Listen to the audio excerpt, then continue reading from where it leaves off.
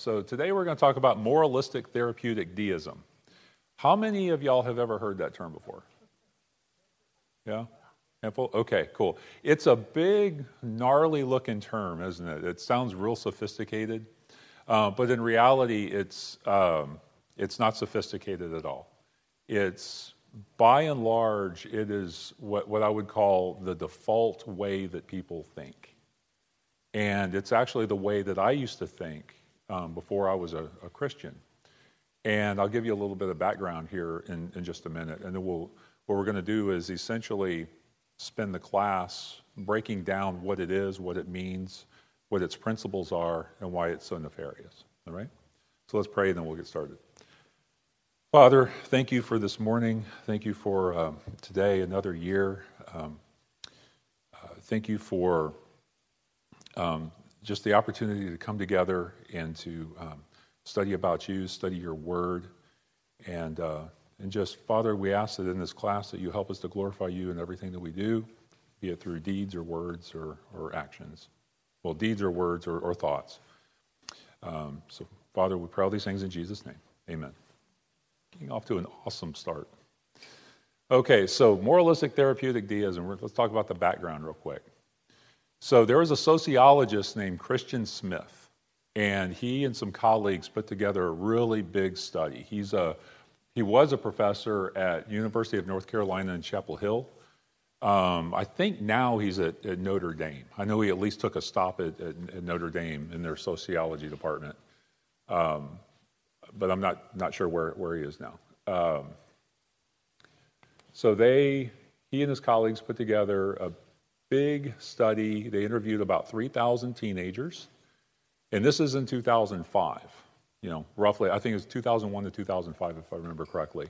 And they published a book called Soul Searching: The Religious and Spiritual Lives of American Teenagers.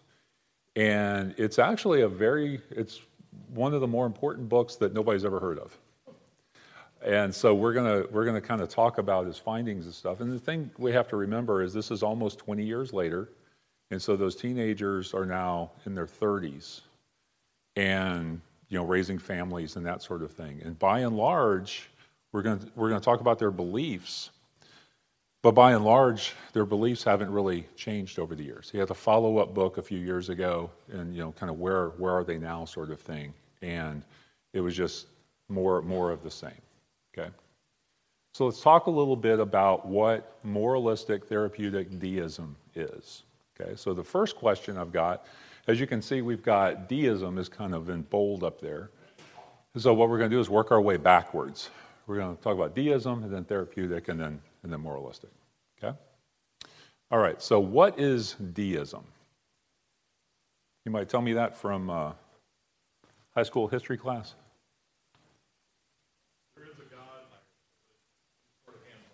Okay, a hands-off God. Okay.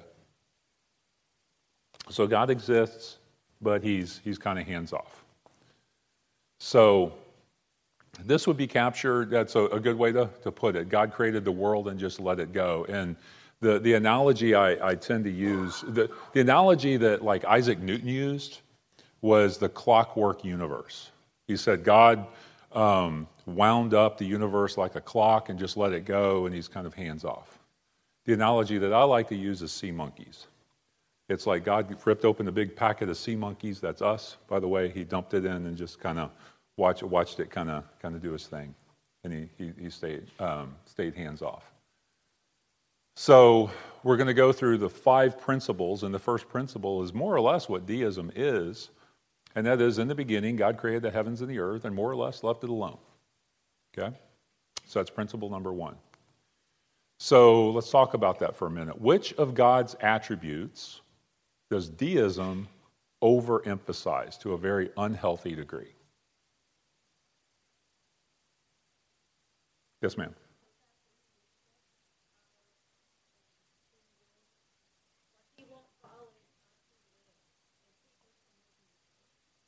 Okay. Not really what I was looking for. Yes, that's okay.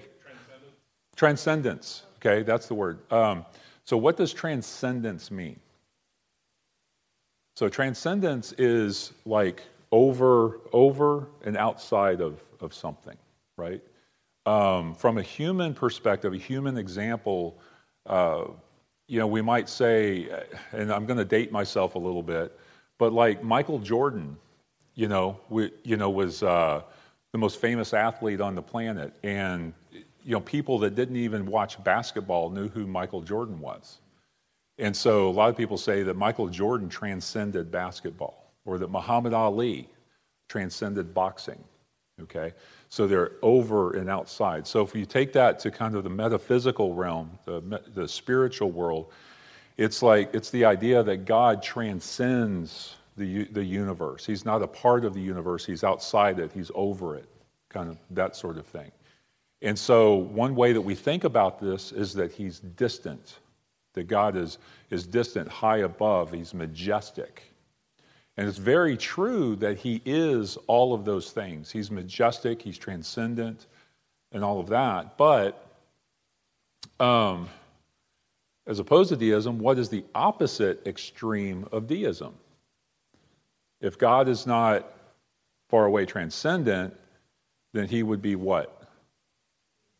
Immanent, okay? Immanent is nearness, okay? Being fully present within us, which he is, okay? But if you take immanence, God's immanence, at the expense of everything else, what is that called? It's called pantheism, okay? Where God is, the world is God. Okay, so you have these two extremes. You have deism on the one hand, which he's transcendent. You have pantheism on the other hand, which he's fully, radically immanent, right? And in Christianity, he's what? He's both. He is not creation, but he is both present in every molecule of the world, of the universe. At the same time, he's outside of the universe. And it's a thing that we can't quite get our minds around. But they're both true. We have to hold both of them in tension. Does that make sense? Okay. So you have deism on the one hand, pantheism on the other hand. So when did deism come into prominence and why? Y'all remember? What's that? America, right.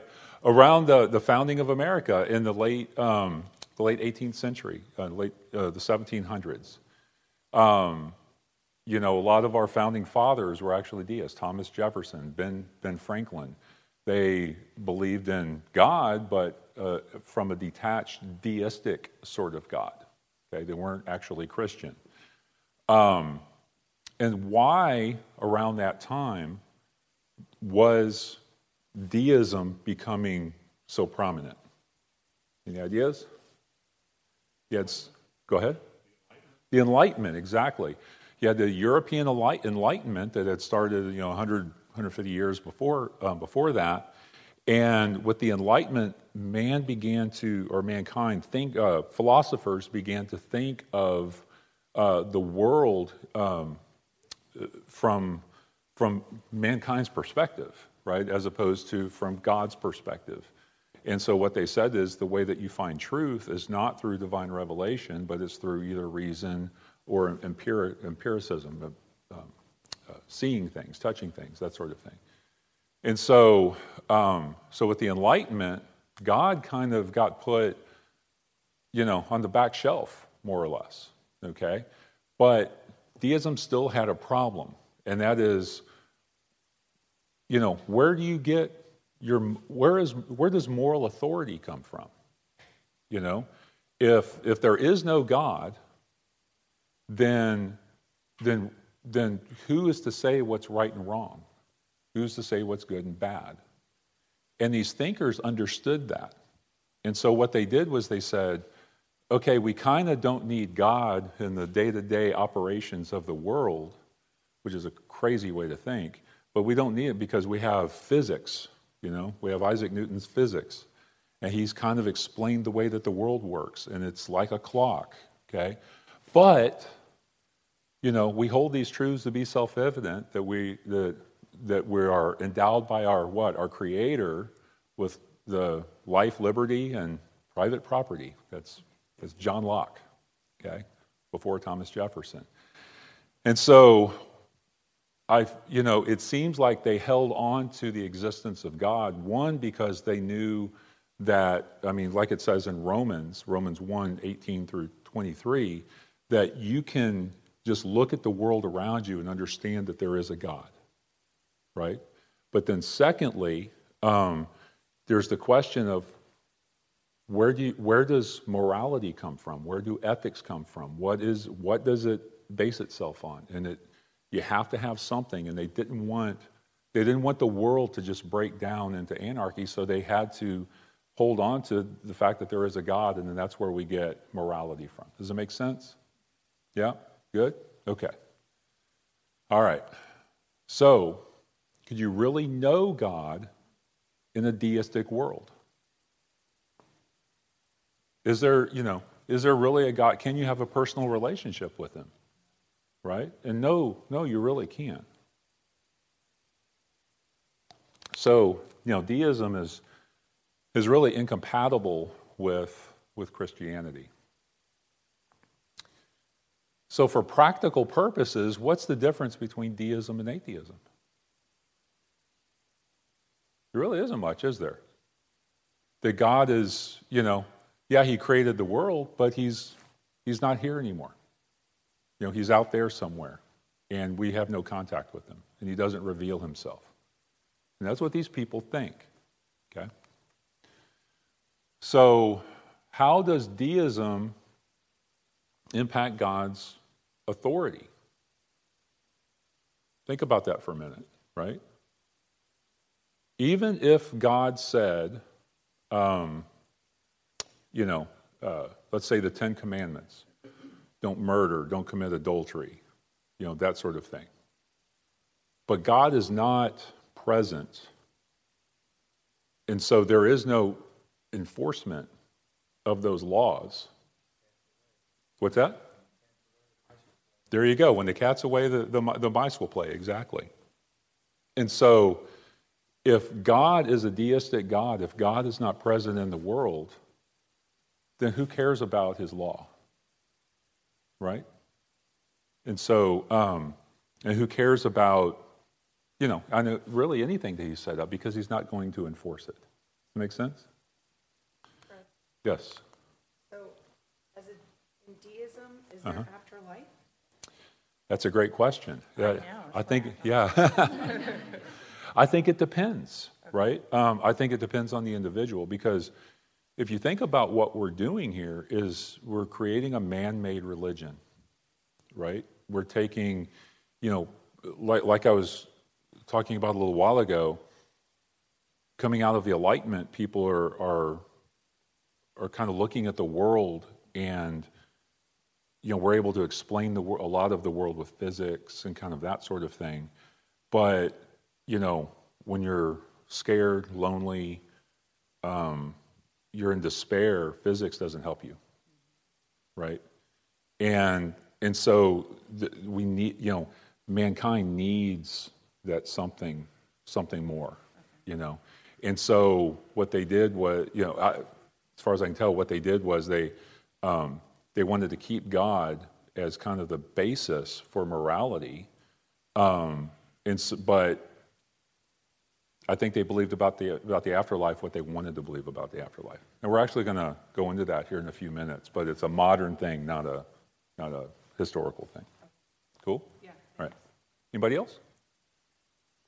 No? Okay. So if we're being consistent, how would deism impact prayer? Be pointless, right? Because kind of like who you're praying to, right? So, so I kind of considered myself somewhat of a deist up until, I guess, my early 30s. An unreflective deist, which I think most deists are probably really unreflective in that anyway. But I remember in high school, I would pray. And essentially my prayer every night was, God, please bless everybody in the world, amen. Until my best friend took my girlfriend, and then my prayer was, God, please bless everybody in the world except for Mike. Yeah, so So, but if you think about that prayer, who are we praying to? And like I said, I was kind of an inconsistent deist because deists shouldn't pray, right? All right. So if we're being consistent, deism wouldn't pray at all. However, run into principle number 2. God does not need to be involved with your life except when he's needed to solve a problem. Okay? So now you can kind of see where this is going. Why is this really not consistent with deism? I'm going to stop answering these questions and we'll let you guys do it. Yes, sir. If he's transcendent, then why would he be involved in our Right. individual daily lives? Exactly. If he's not immanent in any way, then he's not going to be, is he? Yeah. Cool. Anybody else? No? Okay. Yeah, good, Stuart. So what does this say about God's glory?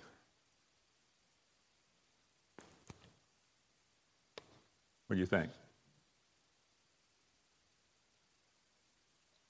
So, I'm sorry?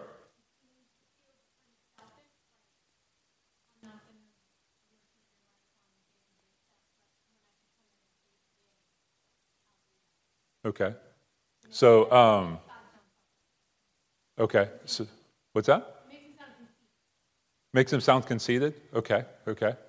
So, from a slightly different angle,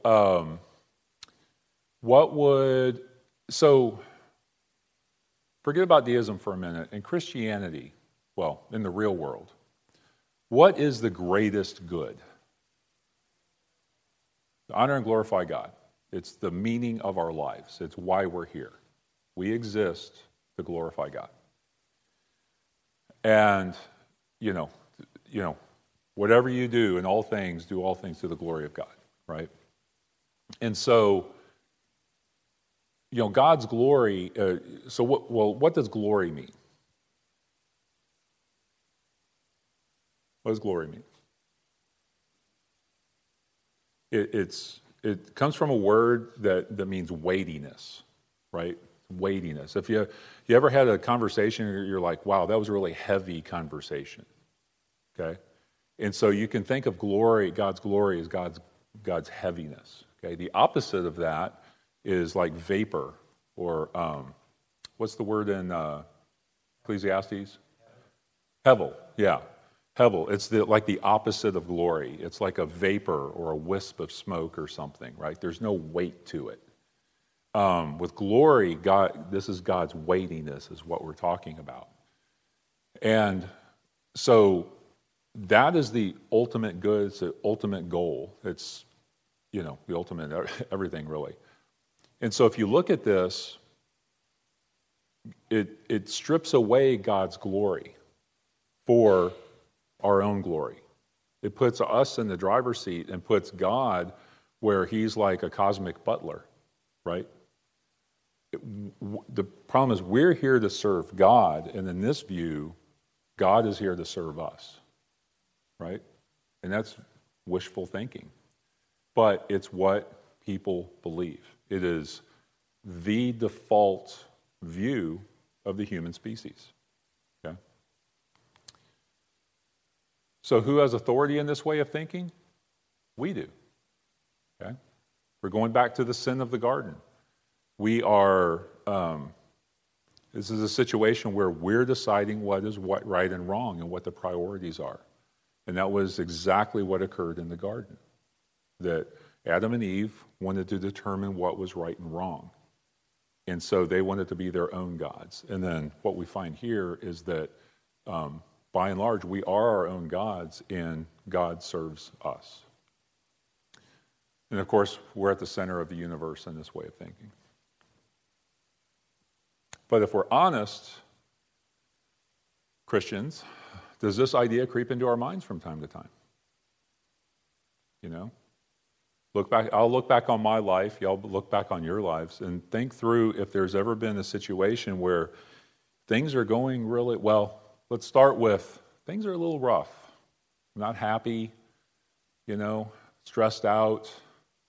I know the higher my blood pressure goes, the more I'm driven to my knees, right? Whether it's, issues at work or health or whatever the case may be, I think we tend to spend a lot more time on our knees when things aren't going so well. But when things are going well, when maybe you just got that promotion, and kids are healthy and wealthy and everything's going great, then it's like, okay, we're good. Maybe I'll skip church this week, go to the football game. So it's easy for us to fall into this sort of thing. All right, so that was kind of talking about deism. Any questions so far? No? Y'all are really quiet today. Last week you were pretty rambunctious. It was great. So, all right, so let's talk about therapeutic. Principle number 3. The main goal of life is to be happy and to feel good about yourself. Okay? As a side note, the term sin is being replaced by disorder, syndrome, dysfunction, etc. So what's happening in our world and from pulpits, fortunately not this one, what's happening in the world is that sin is being replaced by kind of victimhood, sickness, kind of that sort of thing. And so if sin is not a moral issue, if it's more of a disorder or something, then what we're talking about is we need therapy, not repentance, right? Whereas with sin, we need grace, we need repentance. Okay? So again, with this, who's at the center of the universe? Obviously, each of us are. So how does this impact the interpretation of God's Word? Think about that for a minute. No accountability. What do you mean? I think you're right. I just went a little more.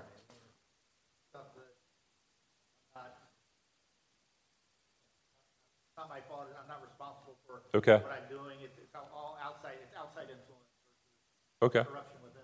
Okay. Okay. Good. Yes. Sickness is just an element. Okay. You didn't necessarily do anything to be sick. Right. Whether it's alcoholism, Right. any of the isms that we Yeah. all pray to, from a sin perspective, we no longer, sin disappears, therefore hell doesn't, I'm a good person Right. because I don't sin anymore, I'm just sick, I just Right. have some kind of ailment, I take a pill Yeah. and I can get better. Yeah. Yeah. You don't need Jesus. You need a hospital or something, right? So good. Where I was looking is if the main goal of life is to be happy and to feel good about yourself, then when if we interpret God's Word, we all interpret God's Word, but the question is, what do we start with? So if you look at something in, like, for example, I mentioned a little while, let's take don't commit adultery, right? If your starting point is God's glory is the chief good, then you're going to look at that from, God's, I'd say God's perspective, but you're going to look at it from God's perspective. You're going to look at it from a holiness perspective. That the reason we're not to commit adultery is because God has given us a gift that is only supposed to occur between a male husband and a female wife, a one-to-one sort of thing, okay? But if you look at it from the perspective of, if you approach the Bible from the perspective of the chief good is for me to be happy and to feel good about myself, well, she's really cute, or he's really cute, or they're really cute. And suddenly, you begin to say, okay, well, look, I know it says don't commit adultery, and it's unqualified when it says that. But, that was 3,500 years ago. And so, times have changed, and we need to keep up with the times, and you can't really expect me to, fill in the blank, okay? And a lot of people interpret their Bible like that. A lot of people interpret their Bible from the perspective of, this is ultimately a book on how to be happy. It's ultimately a book, and it's not really authoritative, it's suggestive. Or it's a bunch of wise old Jews got together and laid this out, and you can kind of take what you like and don't take what you like, don't take what you don't like. Parts of the Bible I like, there's parts of the Bible I don't like. Please don't take that out of context, by the way. I have a relative who referred to herself as an a la carte Christian. Explicitly, I'm an a la carte Christian. I take what I like and I leave what I don't like. I don't see how those two things, a la carte and Christianity, I don't think they go together. So that's how it impacts our interpretation of God's Word. How does this impact our ideas about truth? Again, it's the idea that what makes me happy is what's true. It's more about feelings than it is about objective reality. Okay? The truth that we hold to, the definition of truth is that which corresponds with reality, kind of what's out there. Yes, sir? Truth is relative. Truth is relative. Relative to? To the person. Right, exactly. And that's a problem that we have, is that what may be true for you may not be true for me. Exactly. And that, that is clearly alien to the Bible. The Bible, there is an absolute truth. Jesus said what? I am the way, the truth, and the life. So, a couple of weeks ago, we talked about Friedrich Schleiermacher. You remember him? He said the essence of Christianity is a feeling on dependence on the Creator, a feeling of dependence on the Creator. And the mystics were the ones that said that you could know God through your feelings. They didn't care about the Word of God. They didn't care really about divine revelation. It was what you could interpret things the way you wanted to, whatever made you feel good. So there was the lady that went into her bedroom and saw water vapor that had formed a picture, the face of Jesus on her windowsill by her bed. And the message that she got from that, from Jesus himself, was, you're not a Christian, that's okay, I love you anyway, right? So she just threw away the entire Bible because water vapor formed on her window. So that's the sort of thing that we're talking about, and it's not crazy. Well, it is crazy, but it's here. So how does it impact our ideas about love? So what is love?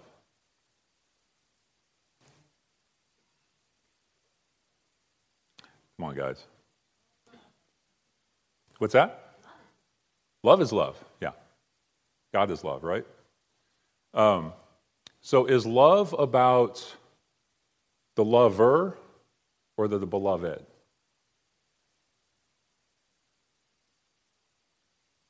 Yes, sir. In this situation, love's about me. Yes, exactly. All selfish. Exactly. So when we talk about, if we have a youngster, I know we have some youngsters here, so I won't point to any of them in particular, but if we have a youngster that says that they fell in love, what does that mean? They have an emotional affection towards someone. That when they're with someone, they feel good or feel a particular way, right? And that's the way our world defines love, is you make me feel good. I'm in love with you, okay? Biblically, what is love? It's sacrificial, isn't it? And it's more about the beloved. It's for the well-being of the beloved, not not the lover. Okay? So you can actually love your enemies. Okay? If you care about the well-being of your enemies, and you even go to lengths to help your enemies, that is loving them. And it doesn't matter if you like them or not, right? It's a matter of loving them. We are to love one another. Jesus didn't say that we have to like one another. I don't like Caleb. That's okay. I love Caleb. Okay? No, Caleb is one of the easiest, most likable guys in the world, so that'd be an absurd statement. No, but so what moralistic therapeutic deism it does is it takes love, turns it around, and makes it about the lover. Okay. Yes, sir. Yes, exactly. It's a selfish feeling. It's the way that I feel. And that's why, people fall out of love all the time. Well, if you fall out of love, well, you never really were in love. So how does this impact our ideas about ethics? And we actually talked about that a little while ago when I talked about adultery, right? It makes them relative. It allows us to compromise our ethics based on what we desire. Yeah. Good. So ethics are a moving target depending on and not even your need, really more your want. Well, need interpreted by the individual. Yeah, okay, good. We would normally categorize it. Need as interpreted by the individual. I like that, yeah. So how does this impact our relationships? All of a sudden when we're, loving one another as ourselves, if there's a friend who is in need, maybe they run through a health issue and they lose their job and, they're running through all kinds of crises, right? Well, what do? Well, that person is kind of a drain, they're a drain on my time, so I'm not going to hang out with them anymore. And you end up turning your back on them. Where in reality, in Christianity, that is the person that we're supposed to love the most, those that are lonely and hungry and tired and that sort of thing, because they're the folks that need the love the most. So we talked about friendship. Friendships become very matters of convenience or prestige, right? Yeah, there you go, yeah.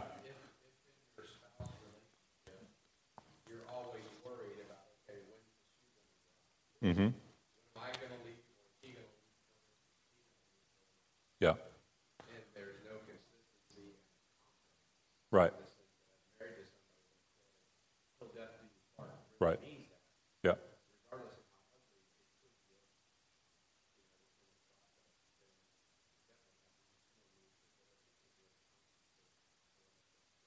Absolutely. Yeah. And just as a side note, generally when people go to therapy, they're looking for somebody to tell the other person that they're wrong. That 9 times out of 10. Good. Thanks, Don. So how is the logical conclusions of this way of thinking played out in our world today?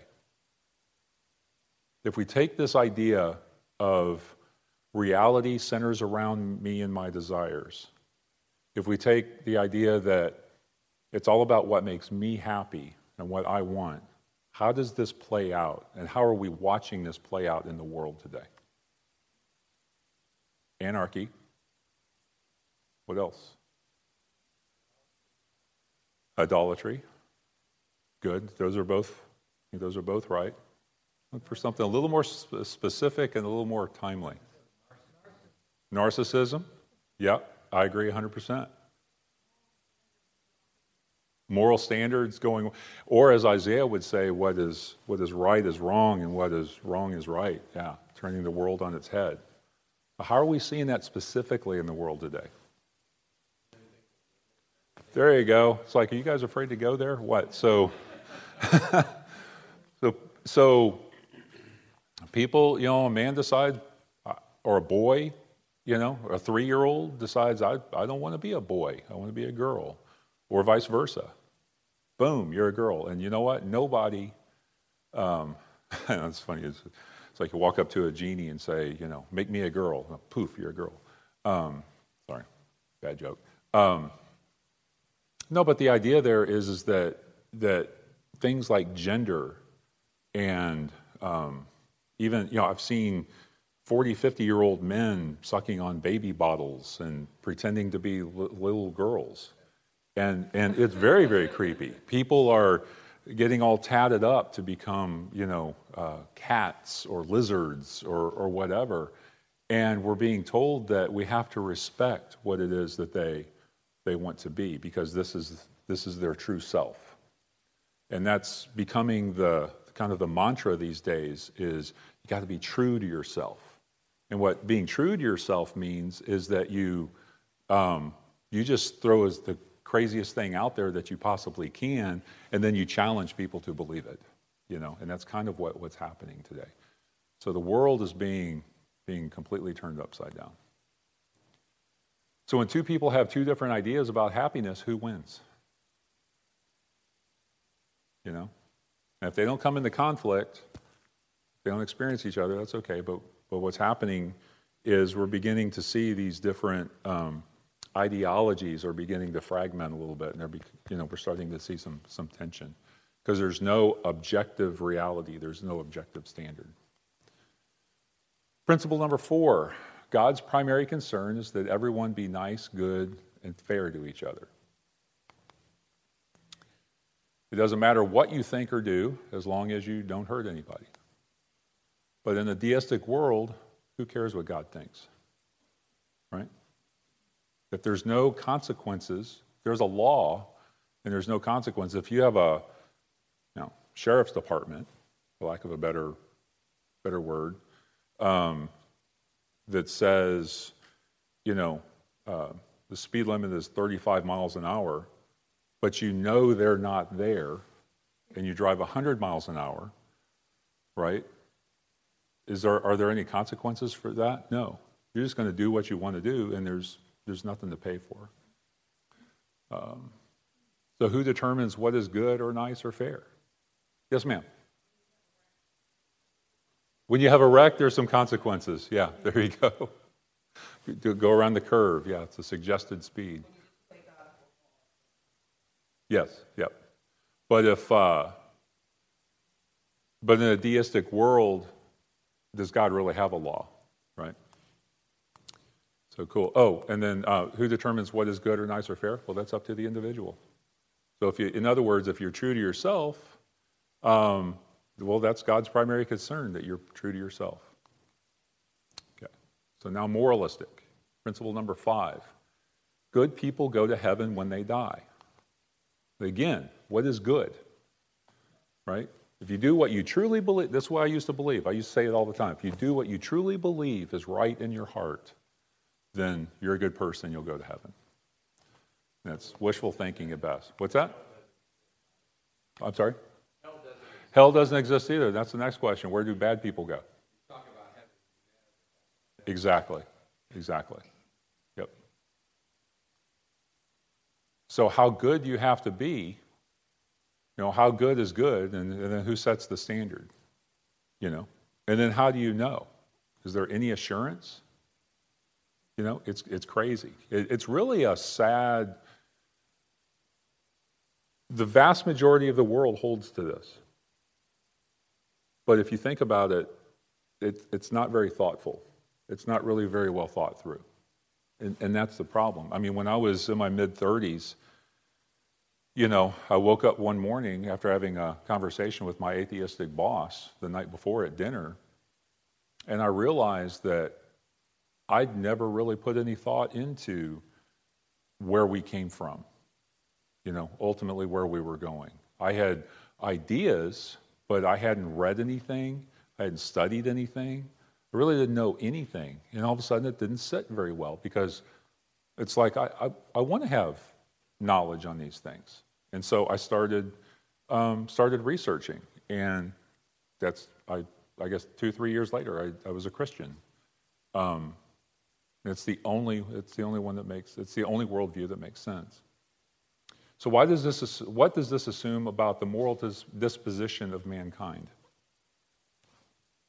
Good or bad? Yeah. Mm-hmm. Because one, who determines what's good or bad? But then secondly, who is going to willingly be a bad person? Who is a bad person in their own mind? Trying to remember who it was. I think it was,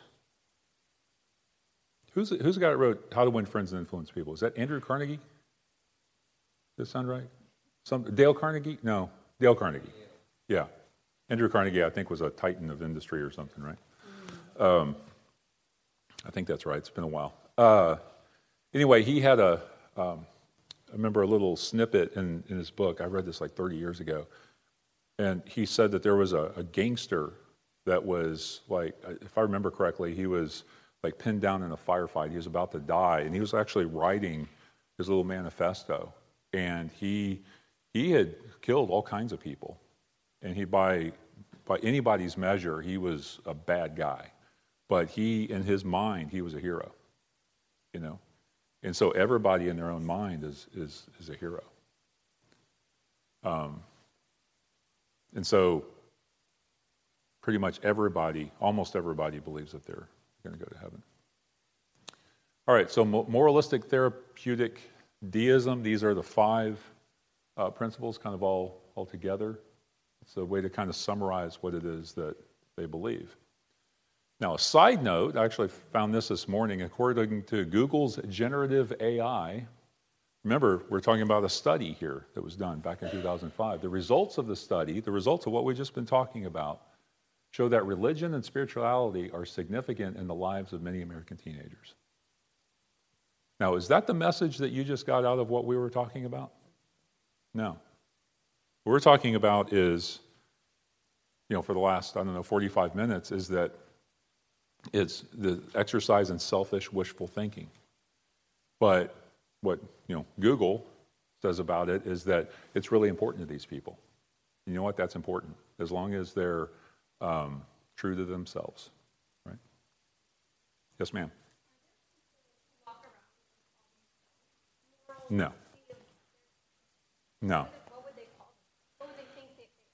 They would think that they are probably spiritual, but not religious. And that'd probably be the bulk of them.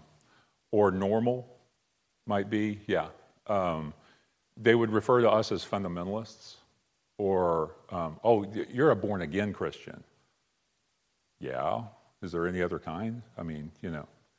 So, no, this moralistic therapeutic deism is it's a name that this Christian Smith put on kind of this phenomenon or this belief system.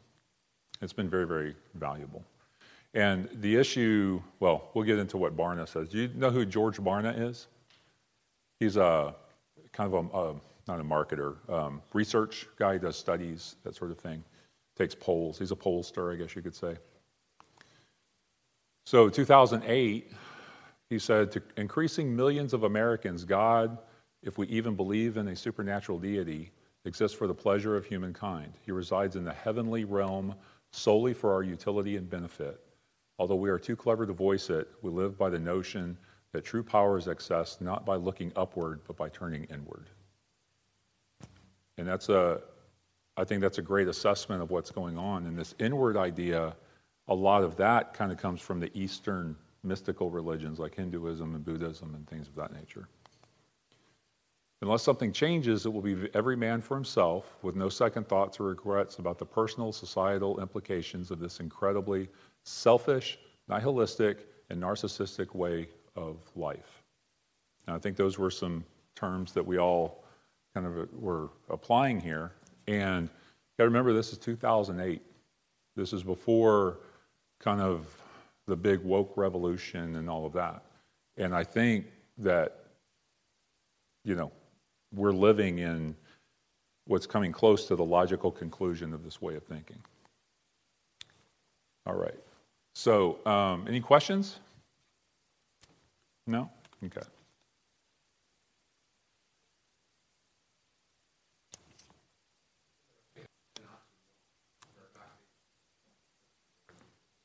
Paradox? Yeah, you've got God that's listed as the one critical part of it. The other part of it is man. Yeah, They don't go together. right. Absolutely. We hang on to this idea of maybe kind of like I mentioned to people who call themselves Christians, they say, well, you think you have your fire insurance. Right, right. And it's almost that kind of dichotomy where, yes, we recognize there's this spiritual God thing, but the importance is me and Right. my internal thought process. Absolutely. Yeah. Calvin said that the human heart is an idol factory. And I think the chief idol of our hearts is ourselves. Absolutely. Yeah. All right, so we're going to talk about two Greek words here real quick. And actually, is there a summary here? Yeah, so we'll get to that in a minute. So, sorry. All right. So the first Greek word is arche. Okay? Arche. Are y'all familiar with this term? Maybe you've seen it in architect or archetype or arch, kind of that sort of thing. And what it means is origin, source, source of action, beginning, command, power, originating cause, that sort of thing. And context for this word goes all the way back to about the 6th century BC. There was a Greek philosopher named Thales. Thales is generally recognized as the first philosopher. He was Milesian. And he's, what was it, like May 28th, 585 BC, I think, they said was the birth of philosophy. And it's when Thales predicted a solar eclipse that was about to occur. But anyway, so Thales believed that all of the world had its source in something that he called the arche. And for Thales, that arche was water. You know, he said he believed that all life, all material things, was it earth, wind, fire? What am I missing? Earth, wind, fire, air? No, earth, wind, and water. Yeah, I missed the one. Yeah, they all found their source in water, right? And the idea would be, if you see water, you freeze it, it becomes solid.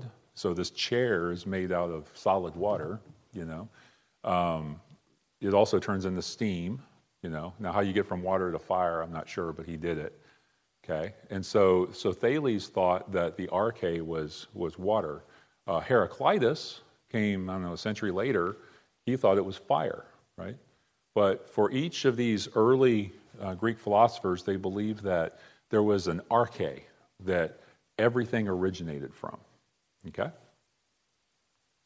Oh, and it's the thing without which nothing else could really exist. Okay? So let's put a pin in that real quick. There's another word called telos. Okay? Telos means purpose, goal, end, fulfillment, that sort of thing. So if you have the telos of something, it's the purpose or the goal of something. Okay? So we have the arche and the telos. And so, you know, you could think of the telos as why something exists, why it's been brought about, that sort of thing. Jesus is the arche and the telos. Because we can look in Revelation 22 where it says, I am the Alpha and the Omega, the first and the last, the beginning and the end. Those words beginning and end are actually arche and telos. They're a lot more, this is a lot deeper passage than it's important that Jesus has been from eternity past to eternity future. But what that last little phrase is saying is so much more. It's saying Jesus is the source from which we all exist. Okay? Without the arche, without Jesus, we wouldn't be here. And if you look in Colossians, I think was it chapter 1, talks about through Jesus, everything was made. Okay? And then the telos, he's the reason we're here in the first place. He's the reason that there is a creation. God the Father is giving all authority in heaven and on earth to the Son as the gift. Okay? And so any worldview, any derivative of Christianity, any corruption of Christianity that we may have, where Christ is not the center, the arche and the telos is a corruption of reality. Okay? Romans 11, Paul said something similar. He said, "For from Jesus and through Jesus and to Jesus are all things. To him be glory forever. Amen." And of course, God does not share his glory with anybody, right? So wrapping up, the root of the problem that we have here is that we have placed ourselves at the center of the universe. In our minds, we have relegated God to the role of cosmic butler. We have to deliberately remove ourselves from that position and recognize God's glory as the absolute greatest good. If we begin to look at life through that lens, which is actually a clear lens because that's what reality is, God's glory is the greatest good. If we begin to live our lives, read our Bibles, talk to people, love people in that way, with that end in mind, with that telos in mind, then it goes a long way. It's our purpose. It's the reason we're here. It's our significance. It's what gives us, weightiness. And it's the only way that the world really, really makes sense. Because without that, we mentioned nihilism a little while ago, the world is pretty meaningless. So we're here to serve God and not the other way around. All right? Any other questions, thoughts? You guys are so quiet today. No? Okay. So like I said, Ken is going to teach next week. I have no idea what he's going to teach on, and quite honestly, I don't think he has any idea what he's going to teach on. And then we'll be out the following week, and then Michaela will be here, I guess, is that New Year's Eve, I think? And then the 31st, I guess. And then the following week after that, we'll begin to talk about soteriology, which is the study of salvation. Okay, cool. And then we'll continue on from there. So cool. So Father, thank you once again for today, for this time. We love you. We trust you. Let us each glorify you in everything that we think and say and do. Help us to recognize this idea and moralistic therapeutic deism in our own lives and in those of the lives of the folks that we love and that we converse with. And Father, don't let this compel us to not allow this to be a source of pride where we think that we're superior in some way, but that we actually see it as something that is just, it's not glorifying to you. And help us to give us the words and the wisdom to counsel folks, disciple folks into looking to you for everything, for all things. Father, we love you, we trust you, for all these things in Jesus' name, amen.